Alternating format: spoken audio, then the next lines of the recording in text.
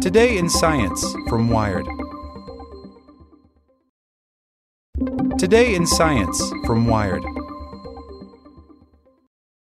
Support for this podcast and the following message comes from TD Ameritrade. TD Ameritrade's learning experience is curated from their vast library of exclusive content and customizes to fit your investing goals and interests. Get started at tdameritrade.com/education. There may be far more water on the moon than NASA thought. A new pair of studies reveals that the resource isn't limited to large shadowy craters. That's good news for the upcoming crewed missions. By Daniel Oberhaus. In 2024, NASA plans to put fresh boot prints on the moon for the first time in more than 50 years. Unlike the Apollo missions, which spent at most a few days on the lunar surface, this time the agency wants the crew to stick around. Establishing a sustained human presence on the moon will mean learning how to live off the land, a tall order in such a hostile and desolate environment. NASA has plans for astronauts to build shelters out of moon dirt and to use urine as fertilizer. But a big unknown is how much water they'll have to work with. They'll need to find water for life support and, broken down into its constituent elements, hydrogen and oxygen, to make rocket fuel. NASA has known for years that the moon harbors a substantial amount of water ice at its poles. The problem is that a lot of the ice detected at the poles is located at the bottom of large craters, where the combination of extremely low temperatures, rugged terrain, and the lack of sunlight will create all sorts of problems for the robotic explorers that will be tasked with finding and harvesting it. But two papers published in Nature Astronomy today suggest that there may be far more water on the moon than previously thought, and that it isn't limited to the large permanently shadowed regions of the moon's south pole. In late 2018, a team of researchers led by Casey Hannibal, a postdoctoral researcher at NASA's Goddard Flight Center, used a 747 jumbo jet that the agency had converted into an astronomical observatory to search for water on the moon. The high-flying observatory, called SOFIA, or the Stratospheric Observatory for Infrared Astronomy, is equipped with unique instruments to remotely survey the lunar surface at infrared wavelengths that can reveal the presence of water. Hannibal focused her observations on Clavius, the second largest crater on the near side of the moon, located in its southern hemisphere. She discovered water molecules spread across the crater, even in its sunlit portions. Molecular water was not believed to be able to survive on the lunar surface, Hannibal told reporters during a press conference on Friday evening.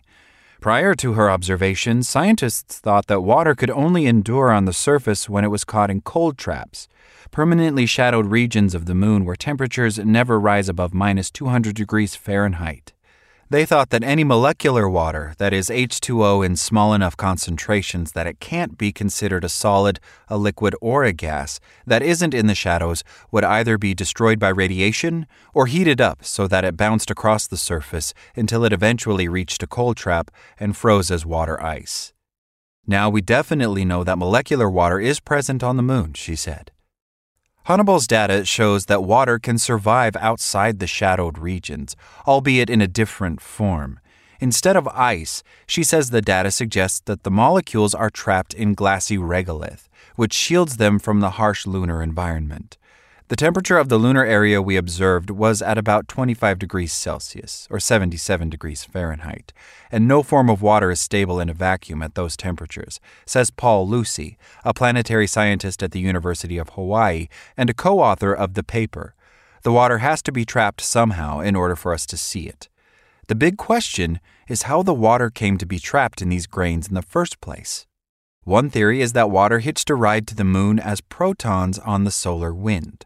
When these protons interacted with the oxygen-rich lunar regolith, they formed hydroxyl, which is just water that's missing one of its hydrogen atoms.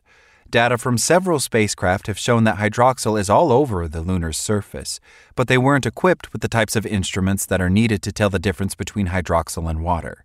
We didn't plan to look for it, so there wasn't really an instrument designed to look for bound water on the moon, says Matt Siegler, a researcher at the Planetary Science Institute, who wasn't involved with the research. It's one thing to see hydroxyl, but actual water molecules is another thing altogether. But where there's a lot of hydrogen and oxygen, there's a good chance that there might be water too. All that's needed to turn it into water is energy. When a meteorite strikes the moon, the intense heat causes hydroxyl molecules to combine into water. It also melts the regolith, turning it into glass that traps the water molecules. Or, another theory suggests that the water may already be present on the meteorite and get trapped in the newly formed glass during the impact. No lunar orbiters have had the equipment needed to tell the difference between hydroxyl and water, but NASA's SOFIA Observatory has instruments that were able to observe in just the right part of the electromagnetic spectrum to detect traces of water.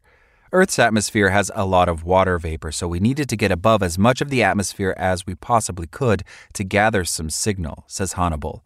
It turned out that the only instrument currently operating that can make this sort of measurement is the SOFIA airplane. Hannibal's discovery is good news for NASA, which wants to harvest the constituent elements of water, oxygen and hydrogen, for useful things on the moon, like breathable air or rocket fuel. While this could also be accomplished with hydroxyl, it's harder to extract it from the lunar regolith because of its tight bond with the grains. And even though water is there, it's unclear if there's enough of it to be useful. When we look at the amount of water, it's kind of low, Hannibal said. Her data shows it to be present at 100 to 400 parts per million in the regolith. We would want more to use it for a mission, she said. So what we really want to know is, are there locations that have more water? But even if there's not enough molecular water on the surface to be useful to future astronauts, a second paper published today suggests that there may be far more water ice locked up in shadowy pockets on the lunar surface than previously thought. In 2018, data from India's Chandrayaan lunar orbiter confirmed the existence of water ice in large shadow-covered craters at the moon's south pole. Now, a team of researchers led by Paul Hayne, a planetary scientist at the University of Colorado Boulder, has found that there are likely a lot of smaller cold traps all over the surface that would be much easier for robots and crew to access than the cratered regions at the pole. Using a computer model built from data supplied by NASA's Lunar Reconnaissance Orbiter, the team discovered that there are probably tens of billions of micro-cold traps on the moon. These are permanent shadows created by tiny craters and surface variations that might only be a few centimeters across, but nevertheless keep the temperatures low enough to capture ice. Their models suggest that they would approximately double the total area where frozen water could exist on the moon. We found that the number of cold traps at the scales we can't see actually dominate on the moon by a lot, says Hayne. They are so abundant that if you were just standing on the surface looking down, you would see hundreds of these quarter-sized cold traps just in the few meters around you. Hayne says these pockets have previously been ignored simply because scientists couldn't see them. The thermal infrared camera on the Lunar Reconnaissance Orbiter can only spot the ones that are about 250 square meters or larger. Hayne and his colleagues used that data to create models of all the cold traps on the lunar surface, including the ones too small to be detected by the orbiter. Once they built the models, to verify their predictions, they validated them against the larger cold traps that are already known, but the existence of the smaller predicted traps still needs to be proven with data from the surface. And even if these little pockets can be found, that doesn't mean they will have filled up with ice. Starting next year, NASA will begin launching uncrewed missions to lunar orbit and the surface of the moon, and many of these robotic explorers will be equipped with instruments that will scout for water. One of them will carry an instrument developed by Hayne and his colleagues at the University of Colorado, allowing the team to gather the first in situ evidence of these micro-cold traps and to determine whether they contain water. Earlier this year, NASA selected Astrobotic, a Pittsburgh-based space robotics company, to develop a small autonomous rover that is specifically designed to scout for ice around the South Pole. We've learned a lot about our moon in the 50 years since the last humans left the surface, but the research unveiled today underscores how much there is left to discover. Like what you learned?